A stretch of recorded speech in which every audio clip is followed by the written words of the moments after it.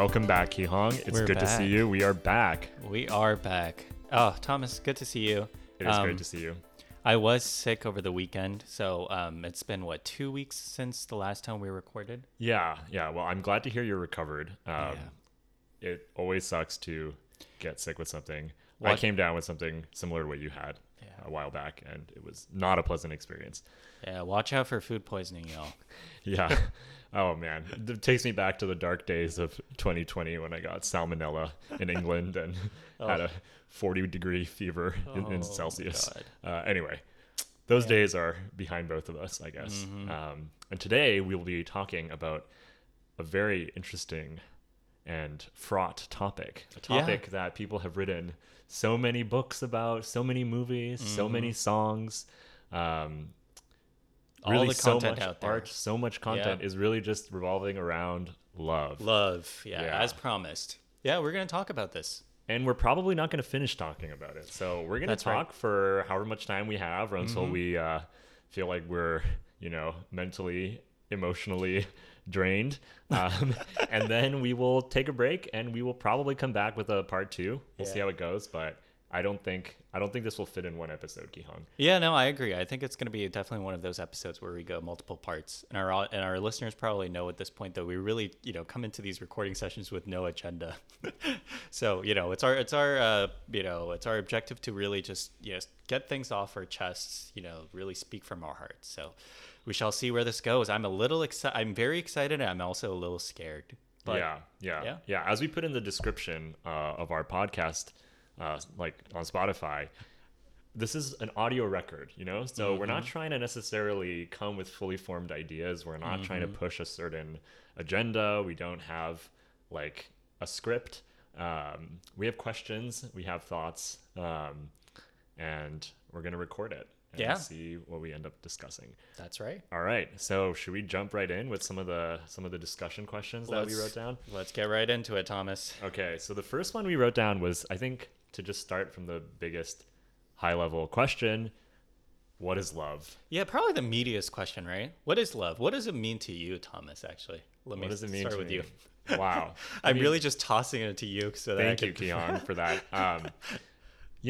It's very hard to define. That sounds like a cop-out. I do think people use the word love in many different senses. It's a word that doesn't have only one sense, right? I think we often use the word love to describe relationships, and that can be romantic relationships, that can be family relationships, that can be friend relationships, but it can also be relationships to, non-humans, your pets. It can be relationships to strangers. You can say, I have great love for the people in the world who are suffering. I have a love for humanity that makes me want to go into science or technology or medicine. Love can be this motivation for doing things, and it doesn't always have to be in relationship to a specific person. That person doesn't have to be your romantic partner. But like, what is the defining feature? I guess, in one sense, it's truly and deeply desiring the good of others in some way, taking delight in and, really valuing and putting a lot of value on someone or something else. And that's this general sense, right? You can have love for your whole family, your whole friend group, your whole country, your whole school, everything. But then we also use the word love in this romantic sense, where we mean like a particularized form of love. So you mean a love that you have for just one person, usually.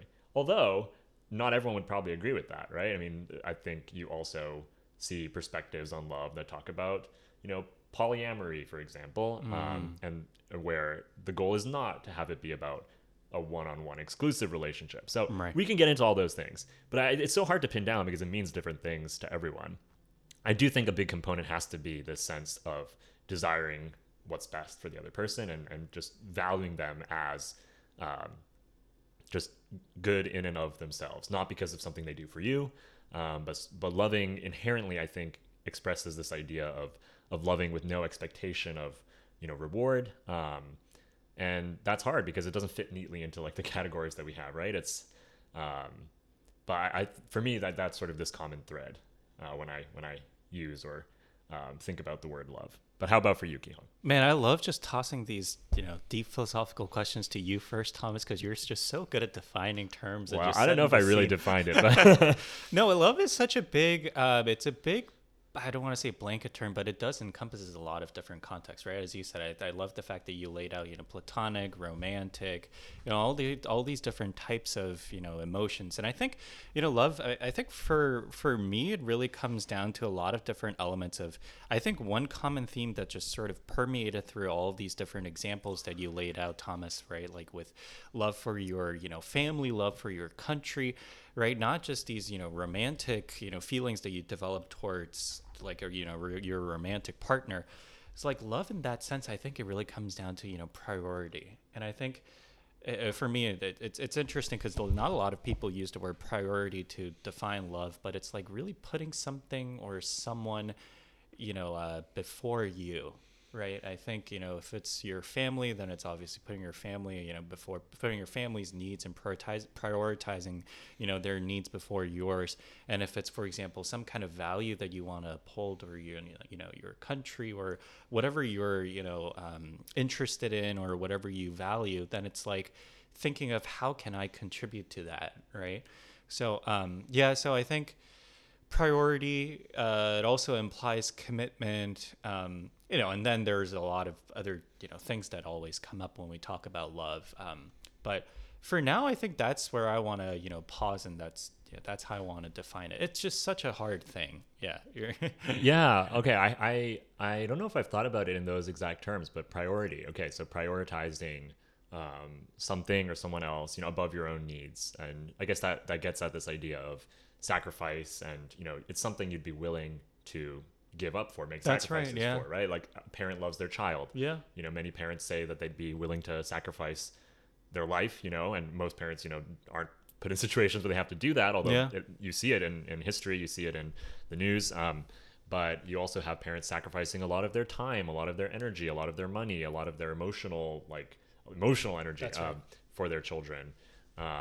So that's definitely, I think, a type of love and prioritizing the good of someone else. Although specifically with regards to romantic relationships, I mean, we also, I think, have a lot of discussions now about the role of balance and equality in romantic relationships, and this idea that What do you they mean should by be- balance and like equality? the idea that they should be symmetrical, they Yeah, should be yep. Based on mutual respect and not one-sided, and you don't want one person doing all the work, one person doing Right. all the sacrificing.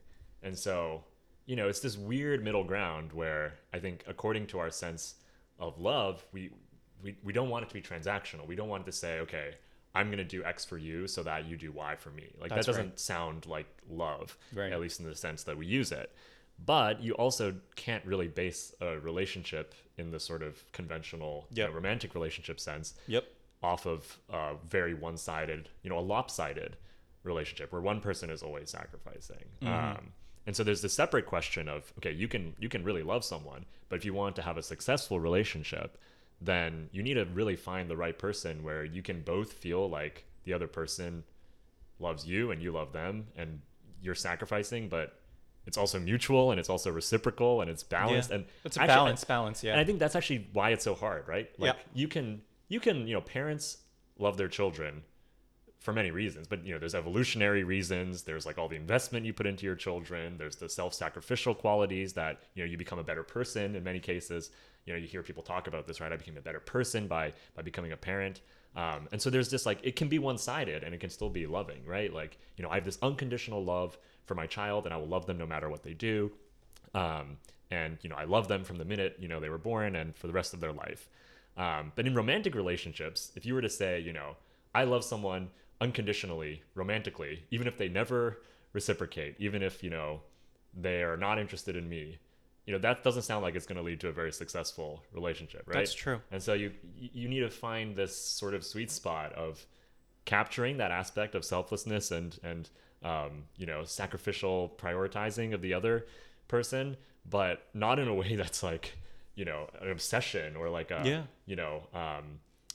like it becomes too, one-sided. It has to be grounded in an actual, like, something that you have in common, something mutual. And I think that's the tricky problem of like finding love and dating. So we'll talk both about love in the abstract, like what is love, what does that mean, but I also, we can talk about like what does it mean to find love and that process, which I guess is what we call dating, and how that looks and what challenges and unique properties it has in the modern world. But I love this. Wait, Thomas, I actually want to unpack this a little bit, or let's talk about this topic a little bit, because as you were speaking, it's what I find so intriguing. I've actually never really thought about this before in depth, but it's interesting that a parent's love toward their child is perhaps the most non-transactional one, right? I think it's fair to say, right? Like where societally speaking, it's most accepted even if it were one-sided, right? And I'm curious, what, in your opinion, what drives that, right? Is it the vulnerability of the child until they reach a certain age?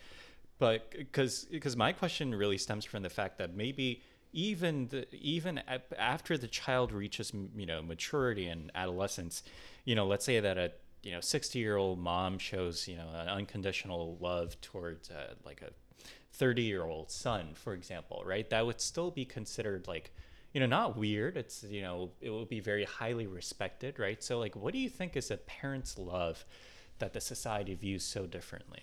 Yeah, that's a great question, Kihong, and I think it's pretty complex. I'm actually not sure that it is the most one-sided kind of love. Like, I think in many cultures, there is sort of an expectation that as time goes on, some of that balance starts to shift, and children have a duty to take care of their parents when they're older, right? I mean, you see this in a lot of cultures. I think the American culture is pretty individualistic, right? But in a lot of East Asian cultures, for example, it's like respecting your parents when they're older is extremely important. I think you see like higher rates of having multi-generational homes and like bringing the grandparents in to like live with you when they start getting older. Like I think that's quite common in many cultures. And of course, the fact that it ends up being balanced, I mean, that doesn't make it less real as a form of love. But I mean, parents do have reasons to, I think, love their children, right? They love their children. I mean, I think there's something interesting about that someone will, really, really love their children, be like willing to sacrifice so much of their time and money for their own children, but then they might treat someone else's children badly, right? So like, someone might be like a very awful person to like strangers and then treat their own children lovingly. And of course, that's natural in a sense. Like, evolution favors protecting your own relatives because of they share genes with you, basically. But to me, there is something weird about that. There is something sort of jarring about, like I think that any love is going to be somewhere on this spectrum between totally selfless and, sort of totally, I guess, transactional, not transactional, but like having some sort of vested interest, right? Vested interest. Yeah. And you have, everyone is like somewhere in between. And I think all the naturally occurring loves that you experience in your life, the love from your parents, the love towards your siblings, towards your friends, I think in its ideal form would lead you and sort of train you in the ways of sort of loving better and like getting at this idea of like what is love in a more abstract sense. And so to like have great love and to experience love from people who may have vested interests like your parents or your family, and then to turn around and treat strangers in an unloving way seems like some sort of, there's this like incongruous disconnect there. Between yeah. But it's also natural. So right, there's this like natural like evolutionary view, which I'm a little skeptical about. Like evolutionary biology doesn't teach us about morals or ethics, right? And so you can talk about like ethics on a higher plane than like evolutionary psychology. And so I think that like any form of love that you experience should help you like pin down what is love in a more deep and meaningful sense.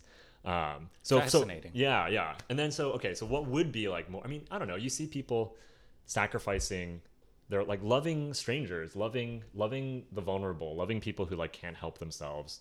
You see that in children, but doing it for people who are not related to you, who are never going to pay you back, who are not going to take care of you when you're older, I think that's a form of love, and that's a very powerful form of love, right? Yeah. Philanthropy, altruism. Yeah. Fascinating. This man's always got answers to my questions. No, love it, love it. I mean, should we talk about our next question, where on this topic of societal expectations and perceptions of different kinds of love? Yeah. I mean, what do you think our modern generation, people are looking for in love, right? And let's, should we limit this question, the scope of this question, to the context of romantic love? Yeah. We can start to constrain it, just so we don't have a 10-part series on all the different kinds of love. No, it's a good question. I mean, so specifically talking about romantic love, people are looking for, like, what they're looking for is informed by so many different things, right? It's informed by the media influences. Like, from the time you're young, right. You're watching movies and listening to songs and reading books that all talk about love in some way, right? Like, try to find a song on the radio that's not somehow about love. Not about love. Try to watch a movie where there's like no love interest happening at all. Right. And so even from the time you're a child, you're exposed to this idea that, okay, you're going to grow up and you're going to find the person who's right for you, and you're going to fall in love, and you're going to have a happily ever after. And we really just sort of indoctrinate. Okay, indoctrinate is a strong word, but we really just immerse children in the expectation that sort of there is a natural way that your life is going to go, and you're going to find the person who's right for you, and you're going to, most likely have a family, and there's all these expectations coming in. So I think, one thing people are looking for is fulfilling the expectations that are placed on them, because that's just sort of the way we train people to think. And then also, like, as you grow up, I think you start to experience like the actual emotions of love. Right. You fall in love, you experience the strong sense of desire for another person, where you feel like, this one person can sort of fill the gaps that you have within yourself and can complete you. And you're looking for that. But then maybe you're also like, you have negative experiences with that. You become jaded. You become, not so, rosy-eyed about the prospect of finding the one.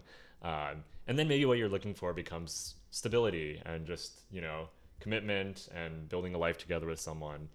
And so, I don't know, there's like so many different things, but how would you answer that question? This is like 7 stages of grief and stock Oh investing. my gosh, yeah. We've all gone through different stages here. No, I totally agree. I completely agree. I mean, and we're going to talk about this throughout the rest of the episode, but I mean, we're also going to talk about how, different social media, the ways of, the means of communicating through, apps and technology these days has changed a lot of that, right? Mm-hmm. And I know we should, but I this is one of those questions where your answer was just so fantastic. I feel like it's, if I were to say anything, it would be just adding for the sake of speaking. So I like your answer. I'm going to stick with that.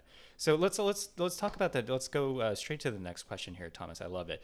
So do you think the one of the things that you talked about was, now you're seeking more about stability, and one thing that really contributes to stability in my mind is just trust, right, in a relationship, and just commitment between the two, right? So do you think that there is some sort of unpredictability, and how fast the world changes these days, especially, cause issues with the topic, with the element of commitment for people these days? Yeah, no, that's a good question, but I guess I want to probe you just a bit further on what you mean by commitment, or like, how do we even talk about that, and what are we comparing to? Like, what's the baseline?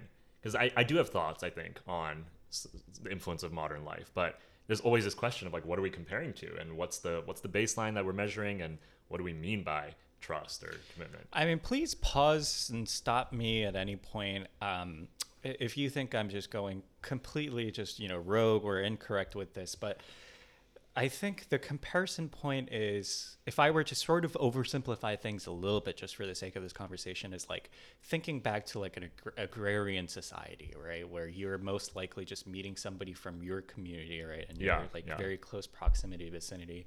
And if you're basically, I don't know, growing crops or like wheat, and then you family and community means labor. You always need to sort of stay there for your family partners through thick and thin, through lean years, and there's no element of, I guess, ghosting. Like, I meet you on the app, and I don't feel like I'm something's clicking, so I say I'm busy, or you just don't respond to them in a text, and then you disappear, right? So I think that's sort of obviously kind of oversimplified here, but maybe, using that as a comparison point. Yeah, I love thinking back to like, yeah, agrarian Hunter-gatherer. or even further, yeah, hunter-gatherer societies. I agree with you that, we should be careful about not like, it is a simplification. That's right, yeah. And we're not saying that this is somehow an ideal. So we're not making a value judgment here. 100%. We're saying like, there was a certain reality and things have changed a lot in the last even generation or two. Right.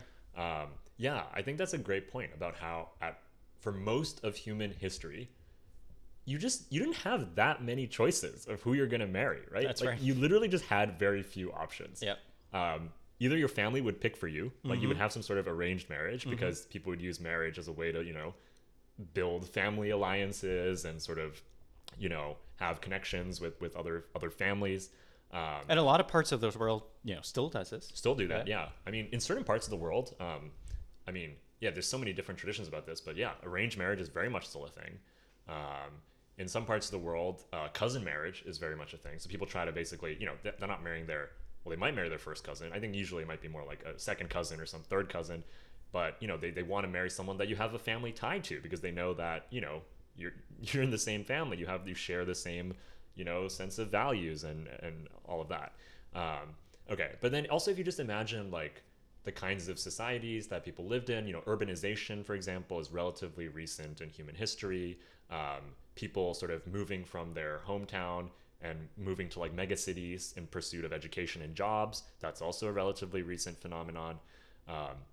And so like, if you think about the average person living in some town or village or even like a smallish city, if you look at the people in their social network who are like eligible, and roughly their age, with whom their family, would be compatible because it was never just sort of like two individuals making some decision.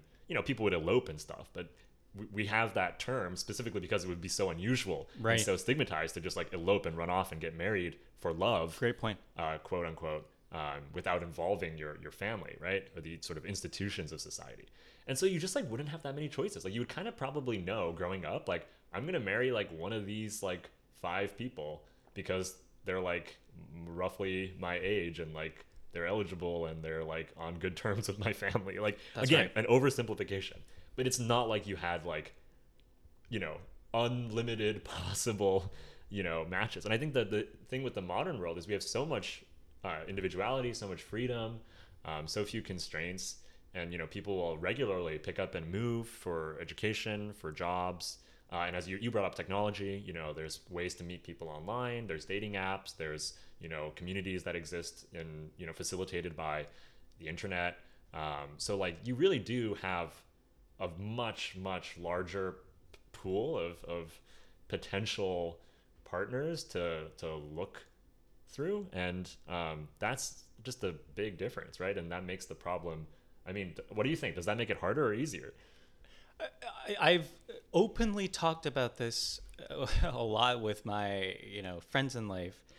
This whole dating apps and, keep swiping left until you find the right person. Yeah. This sort of mentality, I think it really inflates your sense of optionality out there. So you just keep, this question lingering in the back of your mind of, oh, maybe I could just go on another date. And especially this is a problem, especially for big cities like New York. Yeah. Right. I've noticed this actually. I talked to some of my friends who moved, from Boston to New York, thinking that it would be so much easier to date.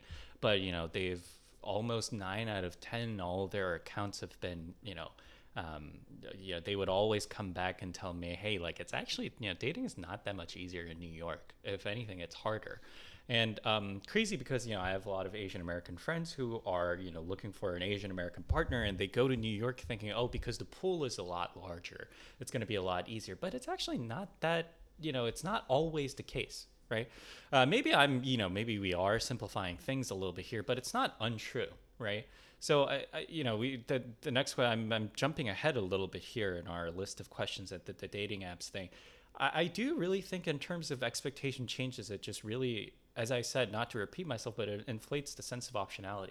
It's like going to a restaurant with a crazy long list of menus and you're sitting there, oh shit, like what am I going to have? What am I going to order? Maybe not a great analogy, but it's true.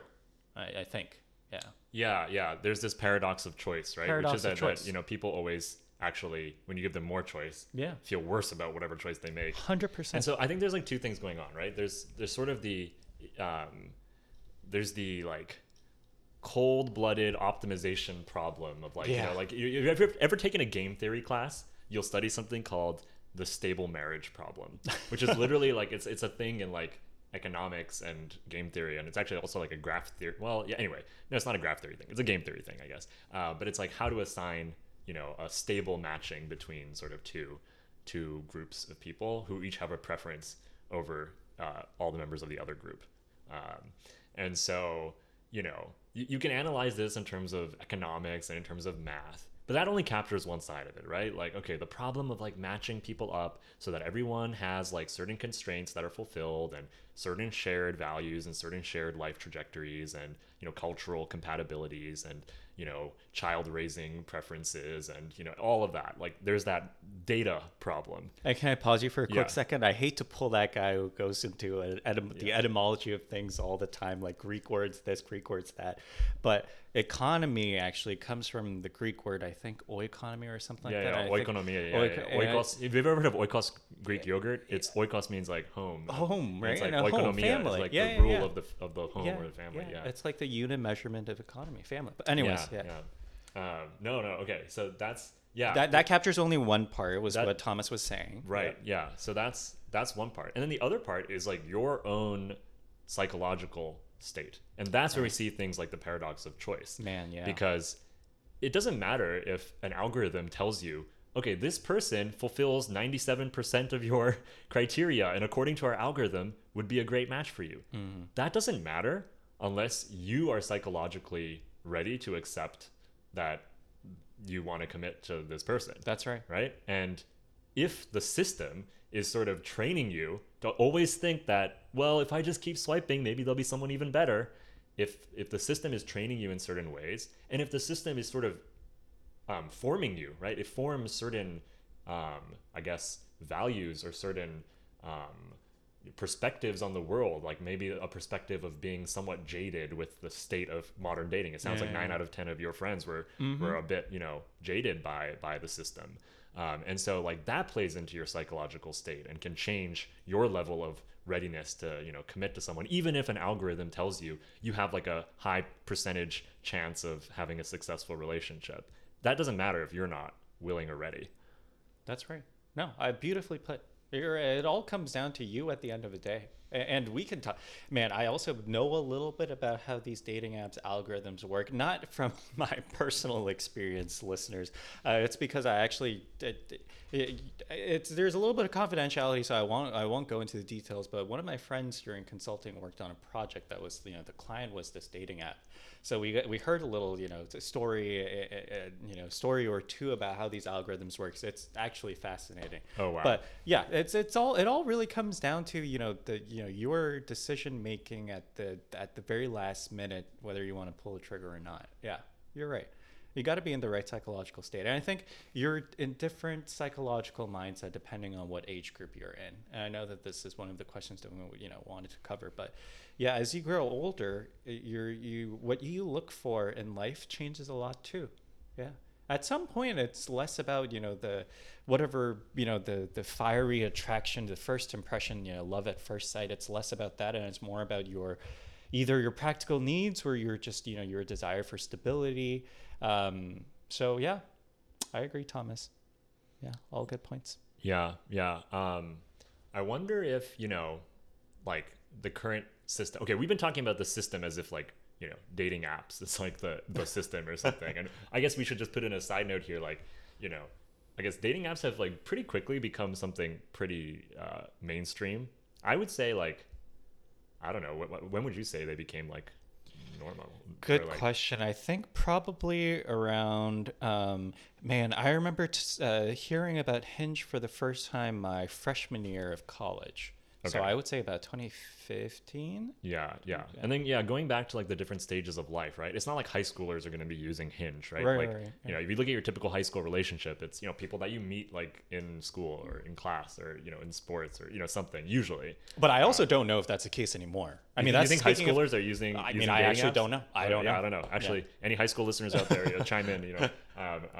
Yeah, it's possible. And then even college students, you know, I'm not so sure. Like Hinge to me strikes me as like a distinctly like young professional and grad thing. student type of app, and not so much like something people use in college, because well, college is this weird time in your life when you're like basically 90% surrounded by people your own age.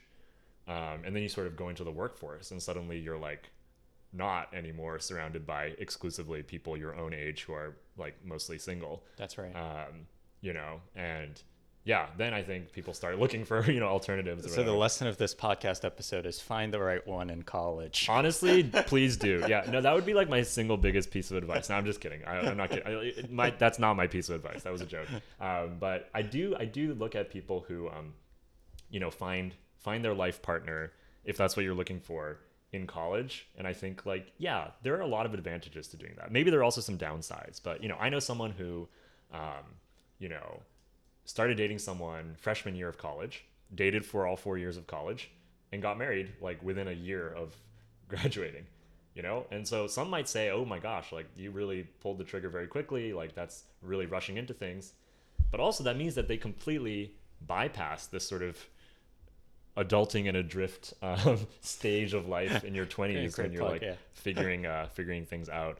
And I think that sort of the viewpoint of like, oh man, you're committing so early, you know, just implies that you're always thinking about the opportunity cost, right? Yeah. It's like a little too much of a kind of evaluation and investing perspective on life, I think.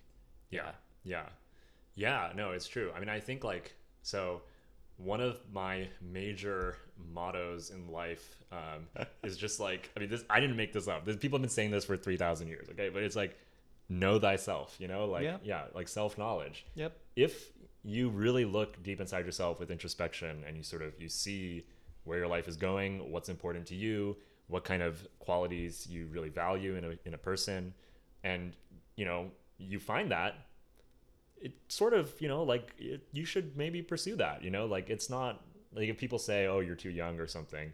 Okay, well, like take that into account, you know, consider the fact that you're still maturing, you know, consider the fact that people say your prefrontal cortex is not fully developed until you're 25. So, you know, take all that into account. But, you know, I think the solution is not to have like a one size fits all solution. It's not like you should never get married before the age of 25. And it's probably also not, you know, like there's no one prescription. It's like you have to know yourself. And the thing is, like, you could be doing everything right, and there's no guarantee that you're gonna like meet the right person by a certain age, right? Some people might just happen to meet the right person. And when I say the right person, I don't mean like the one, right? I don't believe in, you know, soulmates or anything like that. But you know, someone who you are genuinely compatible with. You might just meet someone like that early on in your life. It might also take you a really long time, and that is kind of something that is only really partially, if at all, under your control. One thing about people these days, fascinating concept, Thomas. I mean, one thing about people these days that I've noticed is that people don't give just coincidence and luck enough credit these days. I think people tend to think that everything is under their control, within their control. So if they don't find the right person or find the right career or find the right thing by a certain point of their lives, and they think that they're doing something wrong. But I mean, if you read a lot of these, you know, biographies of, you know, successful, you know, people, I mean, that's within the context of career, but even for love, I mean, if you think about, you know, how our parents met and stuff like that, that it's like a lot of it is just, you know, luck and the right timing. You might find the right person in your life and it's not the right timing for you and it doesn't work out.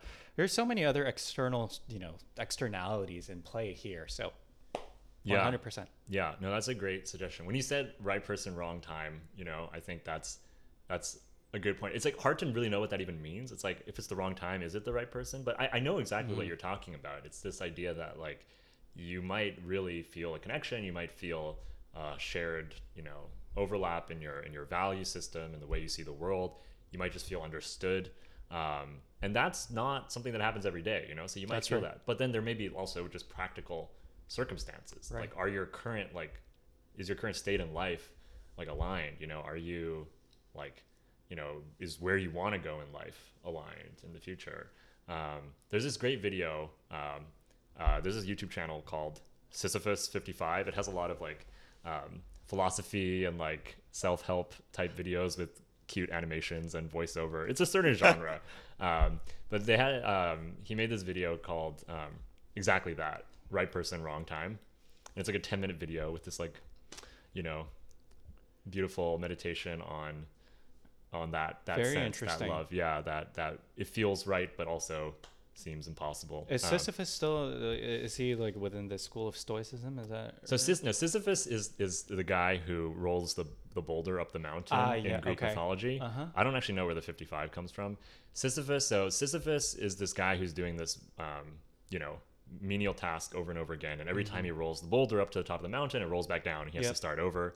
And the reason it's connected, I think, to philosophy is through the work of Albert Camus, who wrote a book called The Myth of Sisyphus, which sort of has his absurdist philosophy, like absurdism as, you know, sort of this.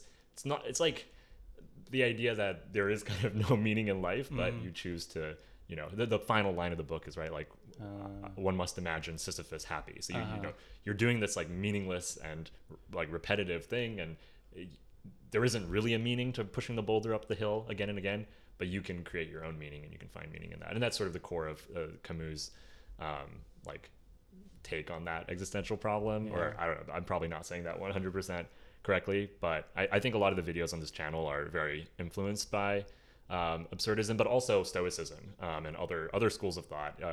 I think it's the more I think about it, the more we have to learn from people who lived a long time ago. Yeah. And, you know, obviously not 100% uncritically. We should take into account all the flaws and biases that people in the past had, but they also had a lot of wisdom. You know, one of the great things about being human is our ability to transmit ideas and cultural wisdom across generations that, you know, other species, you know, don't really do that. They have to either change and evolve, or, you know, they can teach certain skills maybe to their children, but they don't accumulate wisdom and culture over thousands of years. But yeah, so anyway, just a plug for that idea of like, right person, wrong time. But yeah, let's see, do we want to what else do we have to say about dating apps and technology? Yeah, we were would love to just touch upon touch on the subject of, you know, profiles on dating apps. I think, you know, both of us have used dating apps in the past, or maybe, you know, still using it. You know, I for one am still, you know, will have dating apps, and, you know, still ongoing. One thing about dating apps that I think both of us have noticed in the past, you know, we had the brief conversation before starting recording, is that there's quantified values, right? These almost like we're selling ourselves as a kind of like a product out there, right? It's all packaging, right? So, you know, these quantified values of our profiles, and Thomas brought up a great point that on these apps, it's, you know, our profiles are part of, you know, quote unquote content, right? Yeah. And just the absurd, you know, idea of, you know, we're everything's content these days, right? So, you know, let's talk about this a little bit, Thomas. I'd love to pick your brain on the how you think about this. Yeah, I just think it's funny that like there's that one tab on like the Hinge dating app where it's like standouts or something. I just don't understand the concept of this. Like, I think actually, like, from what I know, based on the information I have, like Hinge does seem to be like pretty, you know, well thought out, and it's trying to like encourage more meaningful conversations rather than just like appearance based swiping. But then sponsor us, Hinge. Yeah, no, don't. JK. we need to maintain our independence to criticize it. No, I'm just kidding. But there's this one tab which is like standouts or something, and it says like outstanding content from people. Do you want a little bit of secret? I think the listeners deserve to know a little bit. I think it's a little stats driven. So I think everybody on these dating apps are given some sort of a ELO score, like, you know, like match, how many matches you get, and then these people on the standout tab is supposed to have, you know, be on a similar scale, except like a better score, if that makes sense. So they're like, they fit the criteria, they look at everybody's criteria depending on like what kind of people you swiped right on, like meaning you're attracted to this person. Yeah. And then if their score is a little better than you, then they show up on your standout page. Yeah. How insulting is that, Thomas? Yeah. No. So, well, okay. I think we have to take into account that these dating apps are also profit driven, right? And so the way that the standout thing works is that you need to pay money to talk to them. Right. So you need it, like, you can't actually just start a message with someone who's on your standouts. Mm-hmm. And as you said, like, there are people who like they seem to be selected based on some score. Like they definitely have some sort of score under the hood, right? Right. And then you need to buy these things called roses in order to talk to people who are on your standouts page, which means that like they're intentionally showing you people that they think you'll like, but making you pay to like talk to. I mean, of course, right? They want to make money, and what are people willing to spend money on more than love? Yeah.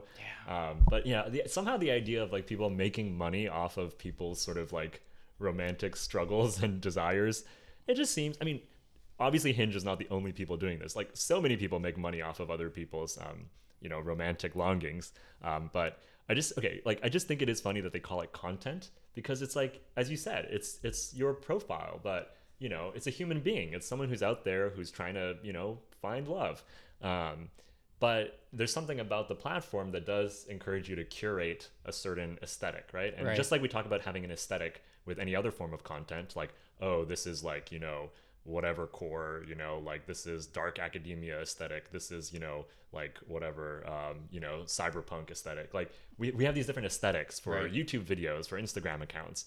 And, it's like treating people as content also, I think, encourages a type of curation of looking for, a certain type of content. You see people who maybe are trying to give off the kind of like effortless, I don't care that much kind of aesthetic. You might see people who have like put a lot of thought into their content and put like really long and thoughtful, prompts and responses.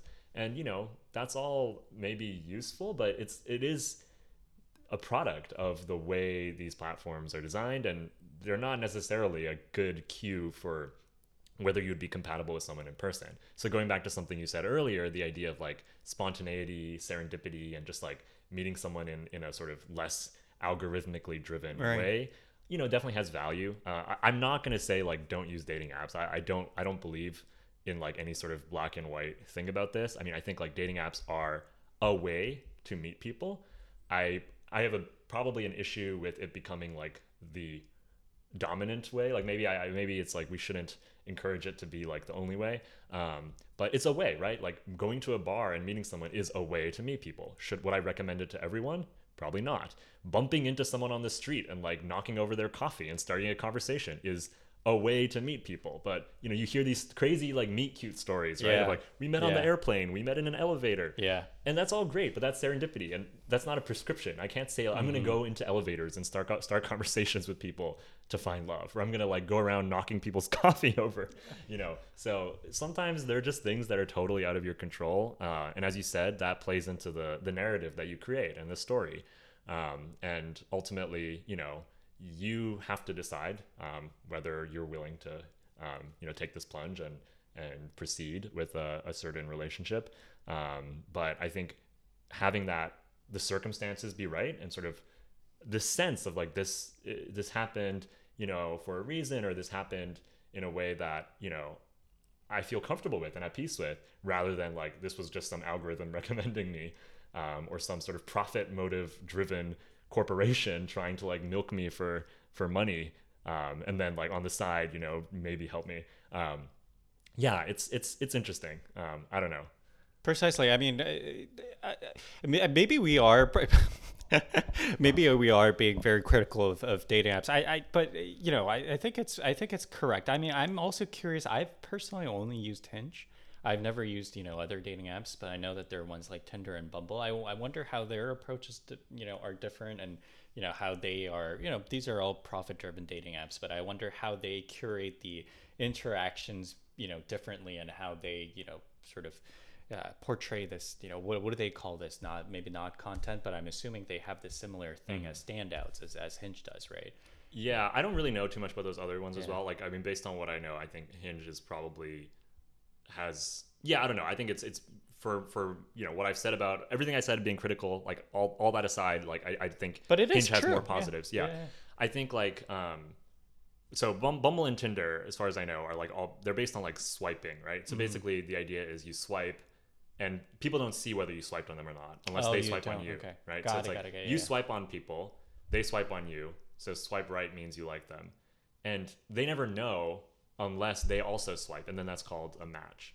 Whereas on Hinge, you can have unilateral like messaging, right? Like you see someone you like them, you can send them a message Yep. without them liking you. Understood. So it's unilateral. Yeah. So the interesting thing about the non-unilateral ones, I mean, the incentive is basically just to play a numbers game. I mean, there's sort of the game theoretic analysis of this would say like, well, if you want to just maximize your chances, swipe on everyone. Yeah. But this is going to depend probably on all other factors as well. So like I've heard, in the future, it would be interesting to hear from like a female perspective on this, but I've heard that the strategies on dating apps can actually be like or just not the strategies, the experiences can be very different, right? Because I've heard that like the average woman on a dating app is getting a huge amount of attention compared to the average man. Sure, yeah. But then that's sort of a self-perpetuating loop because then because of that, the men are incentivized to like send likes or swipes like even more indiscriminately.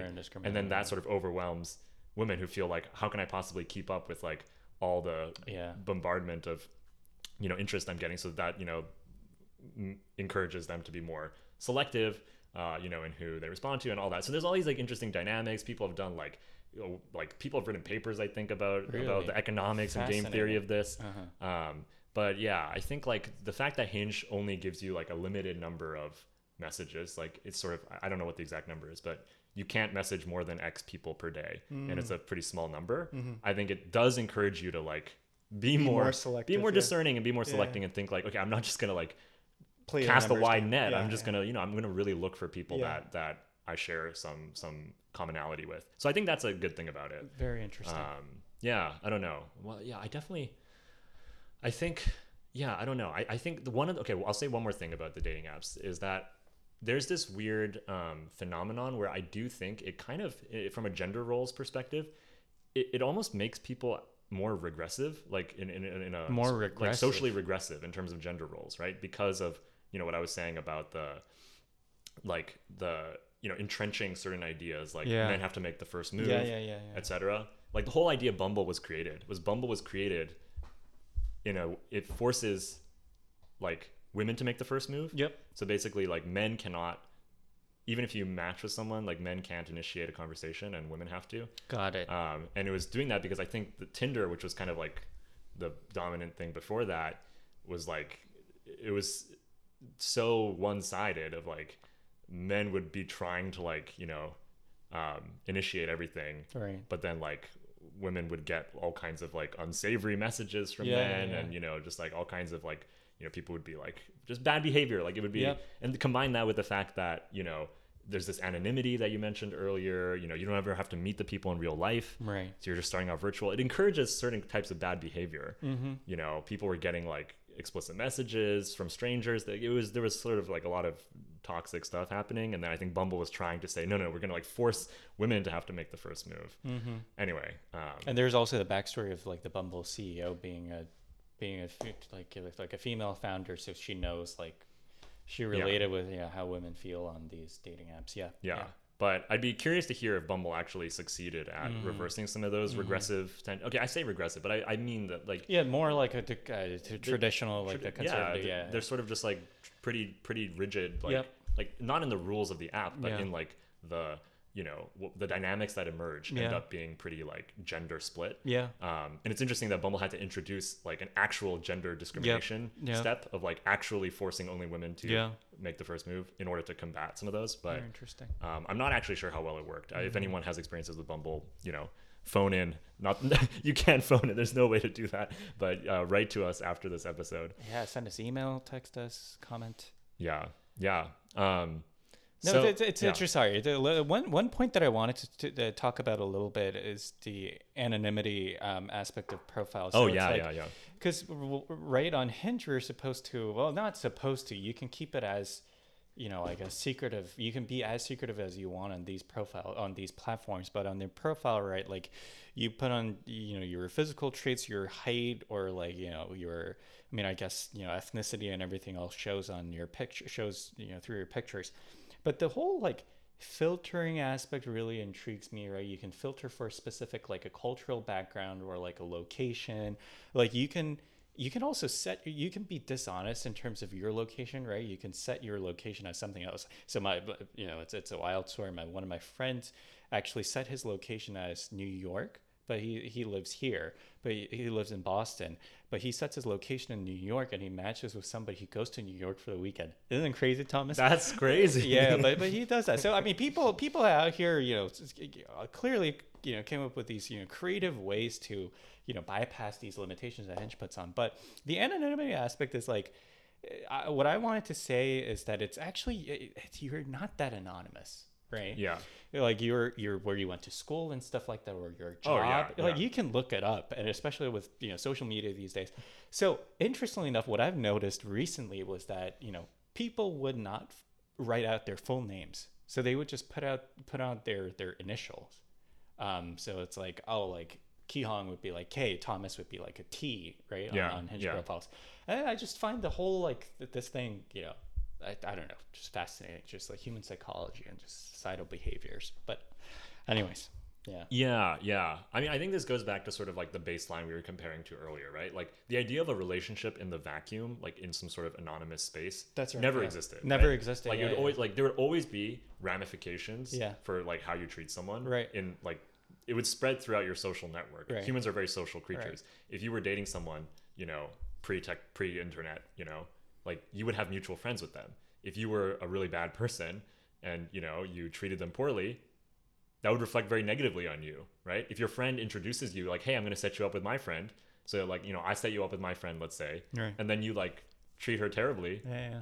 I'd be mad at you, you know, Yeah. like, and that would, you would not want to, be a bad person, Yeah. but you would also worry about the social ramifications. Yeah. And, those would be aligned, like your sort of sense of ethics and sort of your social network's sort of pressure to, I guess, encourage good behavior would be well aligned. But there's this interesting phenomenon where, with online dating, even though it's not like completely anonymous, it's totally possible to like meet people with whom you have zero social connection. Right. So you have no mutual friends, although often you do actually. But you might meet someone with whom you have no mutual friends, and then things like ghosting, or like other forms of, even worse things, like there's no external pressure on you to, like, I guess, like it's not going to get back to you if you treat people poorly. Yeah. And maybe that's very cynical of me to think that we need like social Some shaming, sort of a like, check. some sort of Yeah. check. Like I'm not saying that like people should only be good because others are gonna like think poorly of them or something. That's not what I'm saying at all. Like, you should be good because it's No, the I right agree. thing to do. I agree fully But with you. Yeah. I think the fact that these apps have, create the ability to interact with people with whom you have no social connection is a little unusual. Yeah, it's a little from the discerning, yeah. perspective of just most human relationships. I fully agree. Fully agree. And I think we're missing out on something because of that, right? Like we're missing out on basically the hive mind of like your social network. Like the way I think most people used to meet significant others was like through setups. And Yeah. like, oh, I know someone, I know you, and I know someone who I think you would get along well with, and like you would trust your friend that like, okay, my friend knows me, my friend knows someone else, and like I value the opinion that my friend thinks that I would be a good match with someone. That's right. Yeah. Whereas like, who knows you better, your friends or an algorithm, Right. And so yeah, I do think we missed something with that, and I wonder just what sort of longer term consequences will be for dating apps getting normalized.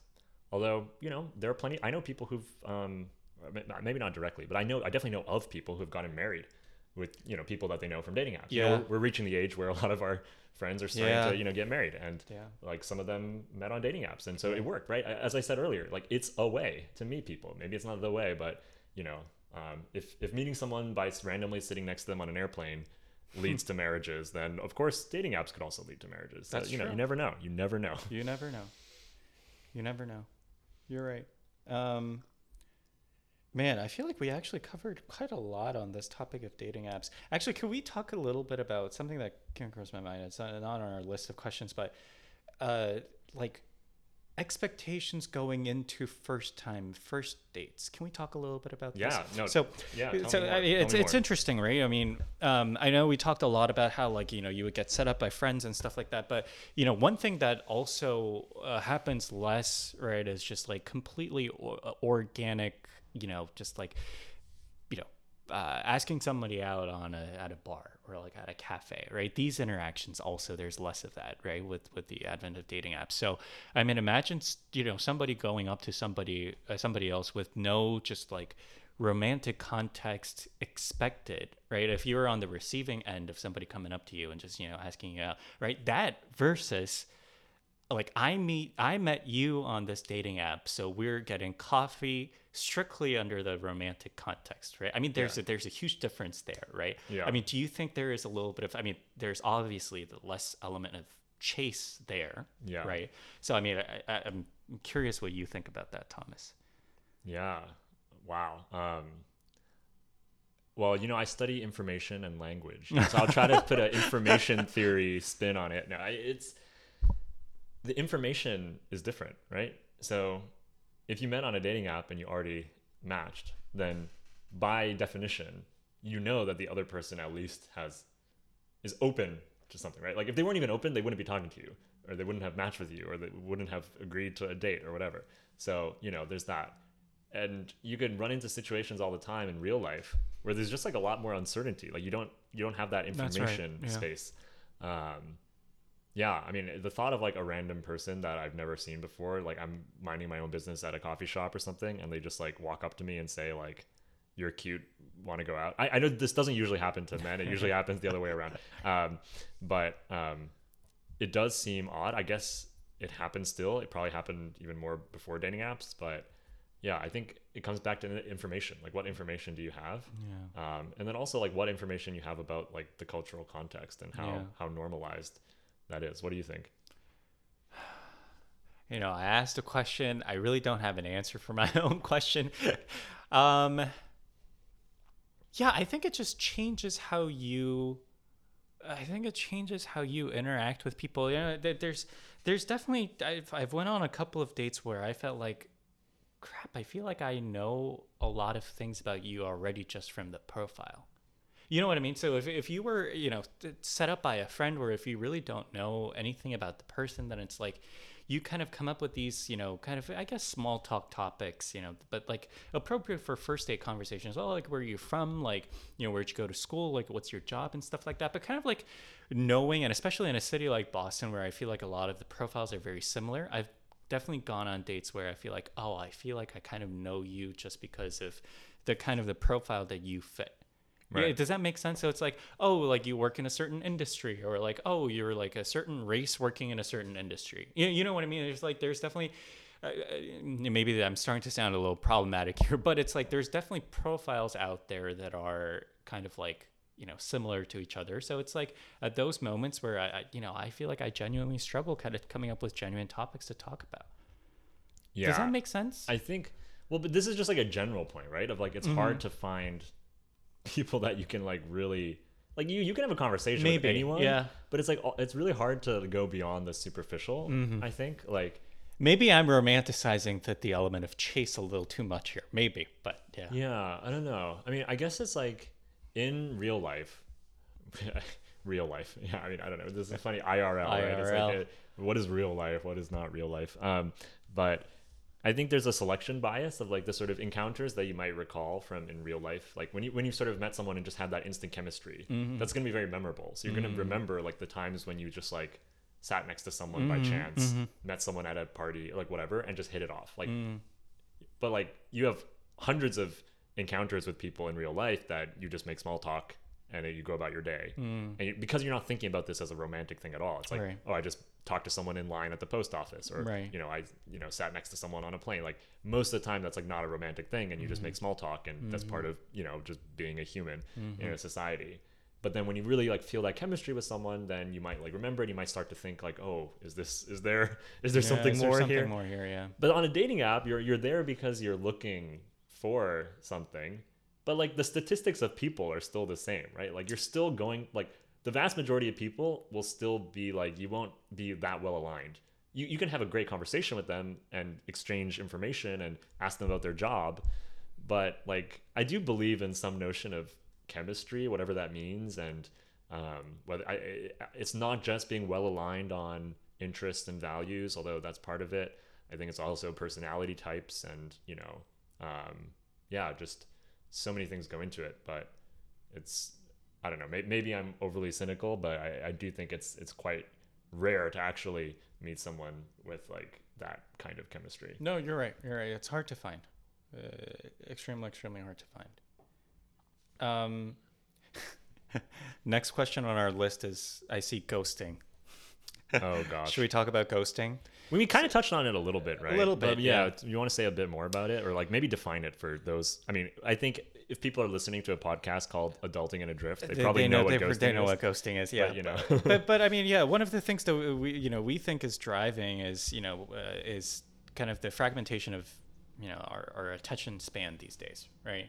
And we talked a little bit about the impact of technology, communication, means of communication, and how that affects, commitment and, how we stay in touch with people. But it's definitely gotten easier to just ghost people. And I think a lot of it is also, driven by, I think it's definitely true that people are, there's different ways to be non-confrontational. And I've been noticing that a lot more. People are kind of scared of just being confrontational, and just like being honest about your feelings. And I think that is kind of a societal problem. I mean, do you agree? Do you disagree, Thomas? Yeah, I mean, I think so. But I also don't know what the right answer is. We talked about this briefly, but like, what else do you do? What do you do when you meet up with somebody and you're really just not feeling any connection? I mean, I think some would say that the right thing to do is to be very explicit and say, hey, thanks for a great time, but I'm not feeling that special connection, and best of luck with your dating life, or something like that. It's awkward, but it's clear.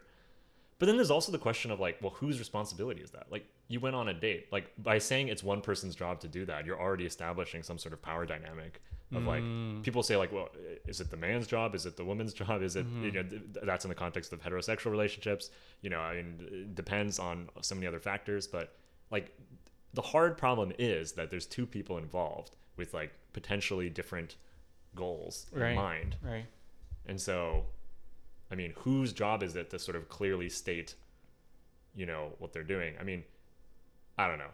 I think certain conventions also emerge just among users of dating apps. That one thing I think I have kind of noticed is that ghosting is just pretty common. Like, it's just it's very common. The fact that people do it makes it more socially acceptable. Right? I don't know. Yeah. I mean, it's just people sort of model off of what other people are doing. And so if you have a bunch of interactions on a dating app and, most of them end in ghosting, you're going to think that that's normal, and you're going to be more likely to do that. Ghost, that behavior then spreads. But that might also make you less likely to be offended if someone does that to you, right? You might just say, okay, that's par for the course. That's just how it works here. And people might feel just it's too awkward, or it's potentially upsetting or mean if you say like, I'm not interested in you anymore. This is the end of the conversation. Whereas if you just sort of don't respond, you're leaving it ambiguous. You're saying, okay, maybe I just got busy. Maybe I'm going to respond eventually, and I just, it slipped my mind or whatever. I think now the question is like, does that behavior then translate into real life? Like, does this mean that people are more likely to ghost? I think that's where I was going with their friends in real life. I think there is definitely, I see more ghosting just throughout different contexts of life. I think these days, even beyond just like these, dating app interactions, just like romantic context. And it's like, I do think that there is a little bit of value in just like honest communication and just, being like, hey, like, I didn't really feel a connection. Yeah. Right? I've yet to meet anybody who was just like, communicate that honestly with somebody else. And I think it's like, with people that are respectful, like I don't think anybody would like receive that and be like super super offended and is like, oh, why didn't you just say you were busy? Like, why didn't you like honestly tell me how you feel? Like, I feel like that would be a good thing, but I think people are just like, as a society, we're just a little more scared to kind of like speak up and like voice our own opinions. Yeah. It's challenging having that sort of brutal honesty, and clarity. It is challenging, but maybe it is something that people should aspire towards having that. I mean, you don't want to waste people's time too, right? So That's like, true. if you're not feeling it, like that relationship is probably not going to go anywhere. So you're really doing both parties a favor. If you're like, I just genuinely don't believe that this is going to work, like, why? Like, just rip off the Band-Aid. Be like, I respect you as a person, and I don't want to waste your time. So, it's not a reflection of you as a person. It's not a reflection on your character. It's something just about the dynamic and the chemistry and the connection. And I think both parties would benefit from the clarity that comes from that. But yeah, at least that's how I feel. Anyways. Okay, cool. Should we zoom out a bit from discussion of dating apps, which is obviously, one big thing that, people in our age group might be interested in, but just to talk about like how people think about love or how it's portrayed even in the media, and, what are the sort of examples that people are drawing from? We tossed around a few ideas before we started to record. You talked about some shows, some dating shows. People might be familiar with things like, The Bachelor or Love Island or, all of that. Or other sort of influences in the media that shape what our expectations are surrounding love. Great question, Thomas. I actually had two shows in mind when I told you that I want to cover this question. Is one is the Japanese dating TV show called Terrace House. And the other one I watched recently on Netflix. It's a Korean dating show called like Love After Divorce or something like that. That's a rough translation. But actually, let me start off with the Korean dating show. The reason I bring this up, I want to bake in some cultural element to this too. The whole premise of the show is like, it's kind of like Terrace House. It's a our curated environment where the producers select. For this show was heterosexual relationships, so 3 straight men, 3 straight women, for this one, and they've all been divorced, right? They for some people it's like 12 years after getting divorced. For some people they have kids, some people don't. Very interesting, like different dynamics at play here. But what I'm trying to get to is like, I think the reason you wouldn't ever have an American show called like Love After Divorce, right? I mean, the reason I'm saying this is that I thought it was so interesting watching that show. Is like, we wouldn't have like an American version or like a British version of the show. It's actually very healthy. The fact that there is a Korean TV show like this is very healthy, because getting divorced is still, I would say, in Korea is like considered like a social tab. Like there's a social stigma around it. So like, because of that social setting, now it's allowed to be like that topic of like finding love in a TV show after getting divorced. It can be a thing of entertainment, right? And I just thought that the cultural element at play there is so interesting, and I think it's very helpful, and it was really popular. So and like I think my parents saw it, like they talked a little bit about it, and I think we often talk a lot about how like the negative impact of media, but I think certain TV shows like that can definitely have like a positive impact to like different cultures out there that have different social stigma around certain things. And I think Terrace House, it was just very interesting because the interactions between the members was just so real, and it was just really kind of interesting to see. They also have different different seasons where they have different people of different generations, like different jobs and different parts of the country. So I just thought it was very interesting to see how different the interactions are, and yeah. Okay, interesting perspective. I've never actually been a fan of dating shows, so okay. but I haven't seen the ones you've mentioned. Yeah. I haven't seen Terrace House. I haven't seen the Korean one you mentioned.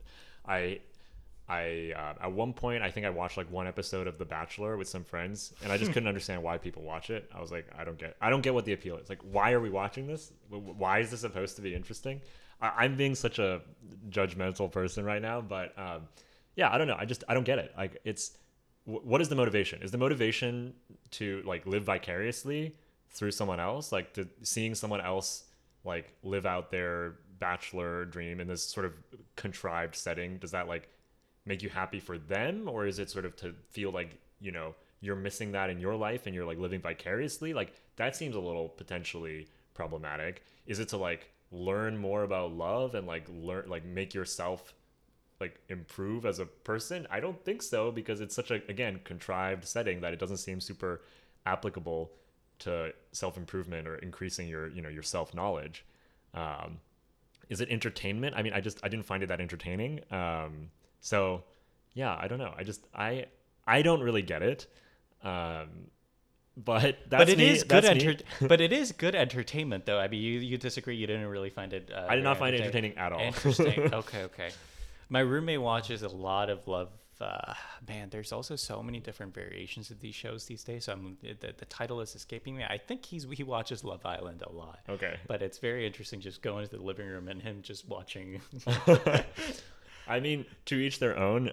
But yeah, it seems like they're, at least in the one episode of The Bachelor that I watched, I was like, what is all this drama about? It's like unnecessary drama. I'm like, I don't know which part of this is real and which part of this is like fake or scripted. You know. Yeah, there is a lot of shows out there that are scripted, Yeah. but I think the ones that I mentioned were, I mean, every show is going to say this, but it felt genuinely a little less, you know, scripted. So I liked it a lot.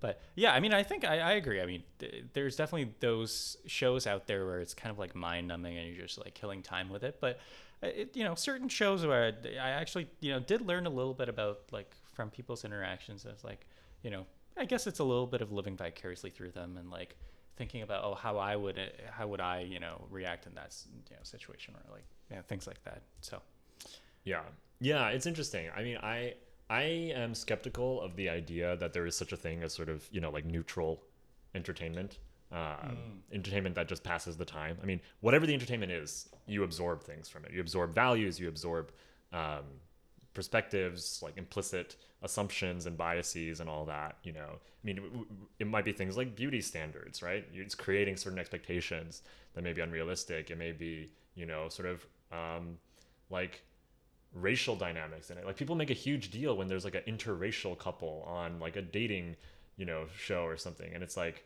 you know, that even that makes, so there's a presupposition that like, okay, you're supposed to, you know, date implicitly like within your race or something. And, you know, even if they're challenging that by like including representation, it's sort of, you know, it's the exception that proves the rule, so to speak. Those are just some examples of that's that. a really good point. Yeah. So there's another YouTube channel I would recommend, is called Pop Culture Detective. It's not even mainly about like love or dating or anything like that, but it analyzes pop culture through a lens of like politics and gender dynamics and things like that. Yeah. There were a couple of like really interesting videos on that channel. One was just, well, a lot of them are about tropes that exist in media. Yeah. And so tropes being, you know, some sort of repeated portrayal or representation that, you know, contains baggage in some way, right? And so one of those is the trope of Born Sexy Yesterday, which is, I mean, I'll just let you like look it up on your own if you're interested, but in short, it's basically about having these young, attractive female characters who are also very naive and innocent regarding how the world works, and they meet some like male protagonist who's usually just sort of like, you know, a random guy, but, you know, she often falls in love with him, and it's sort of this male fantasy of like, you know, being like the only man in the world, you know, with someone who is like, you know, just totally naive to like the way, you know, society works or something. The Pop Culture Detective explains it much better than I do, but it's a trope that you see in a lot of movies, TV shows. It's also talked about, you know, just portrayals of, you know, misogyny, sexism, sexual assault of males being portrayed for jokes, like as a gag in like so many movies and TV shows. And again, like these tropes that reoccur, you know, I just don't think that there's any like neutral content. Like all contain some kind of assumption or like baggage that will affect you. Yeah, I don't know. That's my take, at least. No, this is very interesting. Like a neutral, there is no such thing as neutral entertainment, and um, I want to definitely unpack this a little bit. But do you think that there is, to any degree, some impact on these media shows and to kids that are growing up these days in terms of how they view romance, how they view love? Obviously, we see a lot of tremendous impact on beauty standards. I think we see a lot of that. I read an article by a renowned psychiatrist. The name escapes me, but I think the thesis of that article was that like these facial, like filters that TikTok has these days is going to have a tremendous impact on like like self-esteem for kids. And I'm sure like these media portrayals of like just like beautiful people showing up on these dating shows and all of that is not always going to have fully positive impact on people. I totally agree with you on that. Do you think that has anything to do with people kind of struggling to find the right person more and more these days? You think people absolutely. You think people sort of like fantasize their ideal, beauty type or whatever these days more? Yeah, I mean, absolutely. I mean, do you? Yeah, probably. Yeah, I mean, I definitely want to talk about like how there's like declining marriage rates and stuff like that. And I know that it's stupid to just say like, oh, like people are now just seeking for unrealistic beauty standards. That's why people are getting married less. That's not an argument that I'm trying to make. But I mean, I think there is a lot to unpack there, right? Yeah. I mean, I do agree that from a young age you're exposed to media. Yeah. Some parents are more strict about what you can consume versus not. Mm-hmm. But even the parents that are strict, I mean, they like, can't fully control. Yeah, and they're mainly looking at things like, does this contain violence? Does this contain nudity? Does this contain? Right. They're not looking at like, what are the tropes that this contains? I mean, that was one of the interesting things about Pop Culture Detective. I mean, it was showing a bunch of tropes from movies that probably would make it past, the sort of explicit ratings, content filter or the rating system, which is very like sort of low resolution in terms of what it captures. And it's all this sort of like uncritically just absorbed stuff. All this stuff that's like in there, unchallenged and uncriticized, even if it's PG-13, right? And yeah, I think it has a tremendous impact on the way, both like the expectations people have for themselves, right? Okay, like setting unrealistic expectations about like the person you're going to meet is going to be like the most beautiful person ever, and everything's going to be perfect, all that. I mean, that's one level. But I also think like in terms of forming yourself psychologically, like, in terms of what kind of person you are, you take your cues from what you see. And we spend so much time consuming media. I think it's hard not to like absorb what you think is normal from those. 100%. Love it. I think our last question on the list for today's episode was changes in what you're looking for across your lifespan. So how do we come to this question, Thomas? I guess we were talking about how like people around our age are now getting married, right? Yeah. It's kind of crazy to see. But I'm sure, our past generations around our age have all gone through this, right? So this sudden realization that, marriage is not a thing that was going to happen to us in like the next 10 years, 20 years. Now it's like happening in the next like maybe 5 years, you never know, so yeah, I mean, what do you think, Thomas, looking at our friends that grew up with, these Instagram, Snapchat, these different social media influences getting married now? It is kind of funny just to like, people we went to high school with, right? Yeah. That like, we were doing pranks in the dorm or like, going to class and like trying our best to like do an analysis of a poem in freshman year English or something, are like married. Yeah. And having kids, it's funny. It's interesting. I don't think there's any like perfect situation. I just don't think there's like a perfect time to like, you can't wait for everything to be you can't wait for 100% financial stability. You can't wait for like, like having a house and everything. Like lives are messy, and I think there is something valuable about you know, committing to someone even if the future is a little bit uncertain. Have you ever felt that way? I mean, sorry. I mean, have you always felt that way, Thomas? About what? This is Yeah. so interesting because I sort of blurted out this question because as you were telling me that, I was thinking back to how I would always tell my mom ever since I was young until very recently. It's like I don't want to get married until everything in my life is sorted out, and like the big thing was financial for me. I was like until I have like my financial independence. I mean, how brazen of me to think that, how bold of me to assume I could, achieve financial independence In this economy? in this economy, man.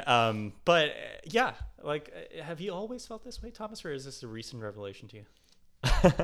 Yeah, I don't know. I think I don't think I was like you. I don't think I felt strongly that I needed to have like all my ducks in a row, you know. But I also like wasn't sure that like I wanted to, get married, So I don't know. I wasn't that wasn't something that was like 100% on my mind. Like, oh, I definitely want to get married. Like that wasn't my biggest priority, And like now, like I do feel like I want to get married and I want to have kids and like, You all do. that's like very, very conventional, I guess. But I mean, even just thinking about the ways in which like the lessons that, I've learned in life and like being able to like pass that on to like another generation and like, raise kids and like be able to sort of, you know, like raise them in a way that I think is right, yeah, I mean, there's something about like taking, a connection that you have with someone and really just like taking that to the next level of like really committing to like a life together and having a family together, all that I do want at some point eventually. But yeah, I think the bottleneck is often like finding that right person, right? That you feel like this could genuinely work. Like I don't feel like the bottleneck for me is money or something. I mean, I'm fortunate in that I do have a stable financial situation. I'm a grad student, so I'm not exactly rolling around in the dough, but I sort of have some stability at least in terms of what I need. And I don't think my needs in terms of material things are like super duper luxurious. I don't need a ton of stuff to be happy. Yeah, so the bottleneck wasn't like the financial independence. It was more like the compatibility. Wow, so Yeah. interesting. Yeah. I think I was on the polar opposite end. Of you. Interesting. Yeah, I think I was just like very obsessed with. I mean, people who know me know that I'm, very always stressed out about, just like finance and stuff. But yeah, I think for some reason, I mean, there were definitely moments when I was growing up in my childhood where like my parents had like, disagreements or like, fights about money. So I think just financial independence for stability at least was something that I wanted to seek before finding the right person. But I think I love what you said about like you want to commit to somebody who you can see yourself building something with and kind of, going on that journey with. And, you can't always start a journey fully prepared, right? So, no, I think it's a beautiful concept. Now that we've discussed all of this, I think what might be a pretty good and kind of like a fun way to, close on this topic, Thomas. And if we feel the need to do so, I'm happy to sort of, think about inviting another guest over, discuss this topic again. But let me ask you the question that I asked you in the beginning again, and ask you if your answer has changed to any degree. Right. So what is love to you? What does love mean to you now, Thomas? Oh, wow. Has that changed at all? After the conversation? I don't know. As you get older, it's harder and harder to change your mind. Change your mind, yeah. It's good to keep an open mind, but also, you do become entrenched in some views. I will go back to what I say. I think I'll stand by what I said about love being not just the non-romantic components of love, going back to that. I think, we did spend most of the time talking about romantic love. But I kind of think romantic love is often overemphasized and sort of disconnected from the other forms of love that exist and that are good. And even if the different kinds of love are very hard to compare with each other, I think they all share in something common. which is orienting yourself towards the good of someone else or something else. And as you said, also having the ability to prioritize someone else, self-sacrificial kinds of actions. And there's so many ways to embody that outside of romantic love. And it's sad when romantic love doesn't align with that. It's sad when like romantic love and sort of the society's expectations about like, you know, you need romantic love to be happy, you know, romantic love has to go in this way, and all this sort of like heartbreak and drama and like sadness that, you know, I mean, just from people that I know, like that comes from this question of like finding a romantic partner and all the difficulties that involves.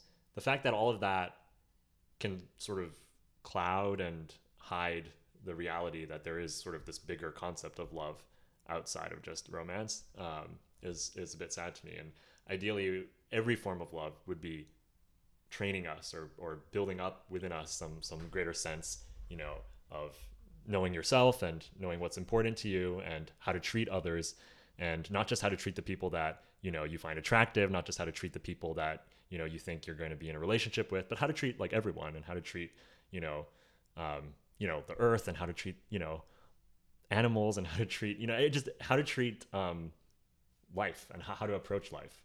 Beautifully put. I don't know. That's my ramble, but what about you? No, beautifully put. I think, what did I say in the beginning? I said love is, you know, just about like priority and stuff like that, right? I mean, thanks to you, Thomas, I think I've definitely trained that part of my, you know, I guess brain muscles that I never really, you know, thought about, in at least in the context of love, which I think is just the element of, I mean, maybe, you know, self-sacrificial part of love that you know, mentioned in the beginning touches on this a little bit, but like that altruism part, right? That permeates through different, you know, contexts of love beyond just romance. That really just resonated very deeply with me. And I think the last part of our conversation, I think I enjoyed a lot, like, you know, co-building together. It's almost like, I think, going on a hike, and, you know, you come fully packed. You think that you've come fully like packed your backpack with like all the essentials, right?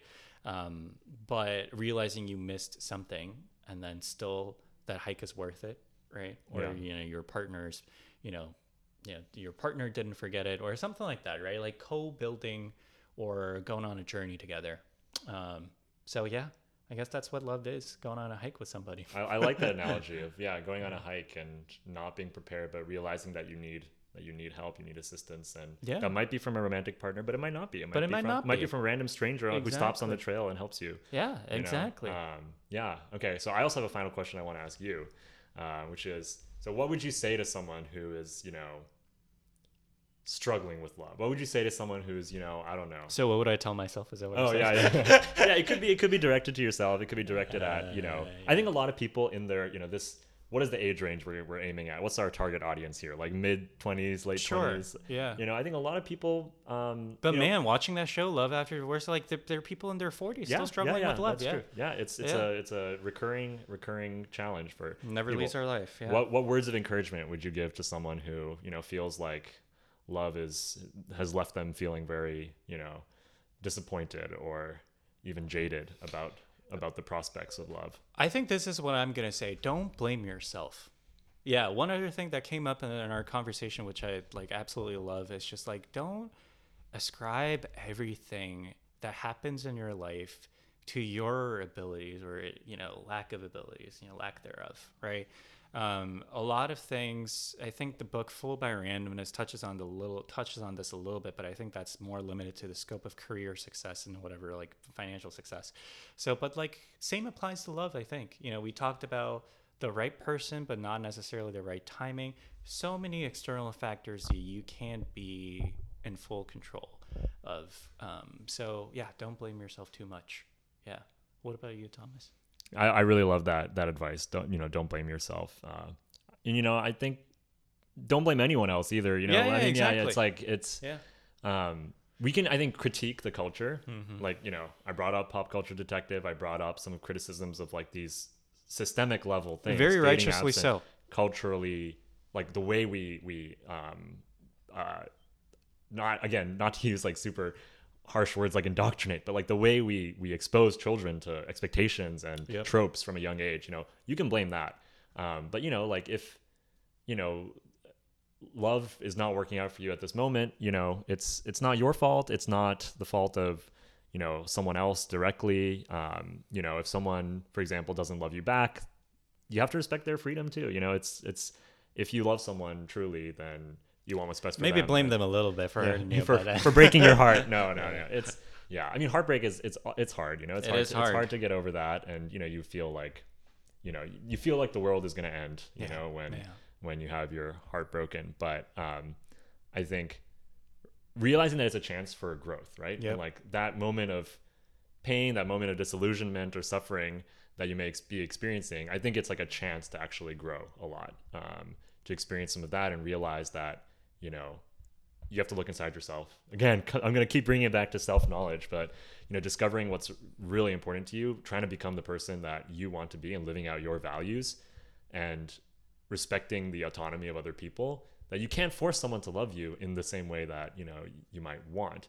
And that desire is not really aligned with, reality. Your goal should be to be the person, like live the way you want to live, that you think is good, and to see the world how it truly is. That's true. And if someone is, doesn't love you back, or someone broke your heart, like that's real and that's hard, and you have to, live through that. But I think it's a chance for growth. It's a chance for growth. If you're feeling like hopeless, that you're never going to find love or something, I would just come back to all the different forms of love, right? Like everyone participates in love, and romantic love is one component of that. Just one of them. Beautifully put, Thomas. Love it. Okay, so love it. I see what you did there. Yep. Beautifully put. What should we talk about in our next episode? I don't necessarily have a plan for this. It's okay. We can walk into it without a plan. No, I mean, we had some other ideas that we were throwing around. Mm-hmm. I've definitely had some ideas cooking as well. Okay. We talked a bit about social media in this episode and its Mm-hmm. connection. I think, we could also talk about other aspects of social media outside of, dating apps. Yeah. I also really want to talk about, like mental health at some point. I think there's a lot of desire to talk more about mental health in our generation, but also mental health is like at an all-time low, so that I feel like is a relatable content for our target audience. How about you? I agree. Mental health, I love it.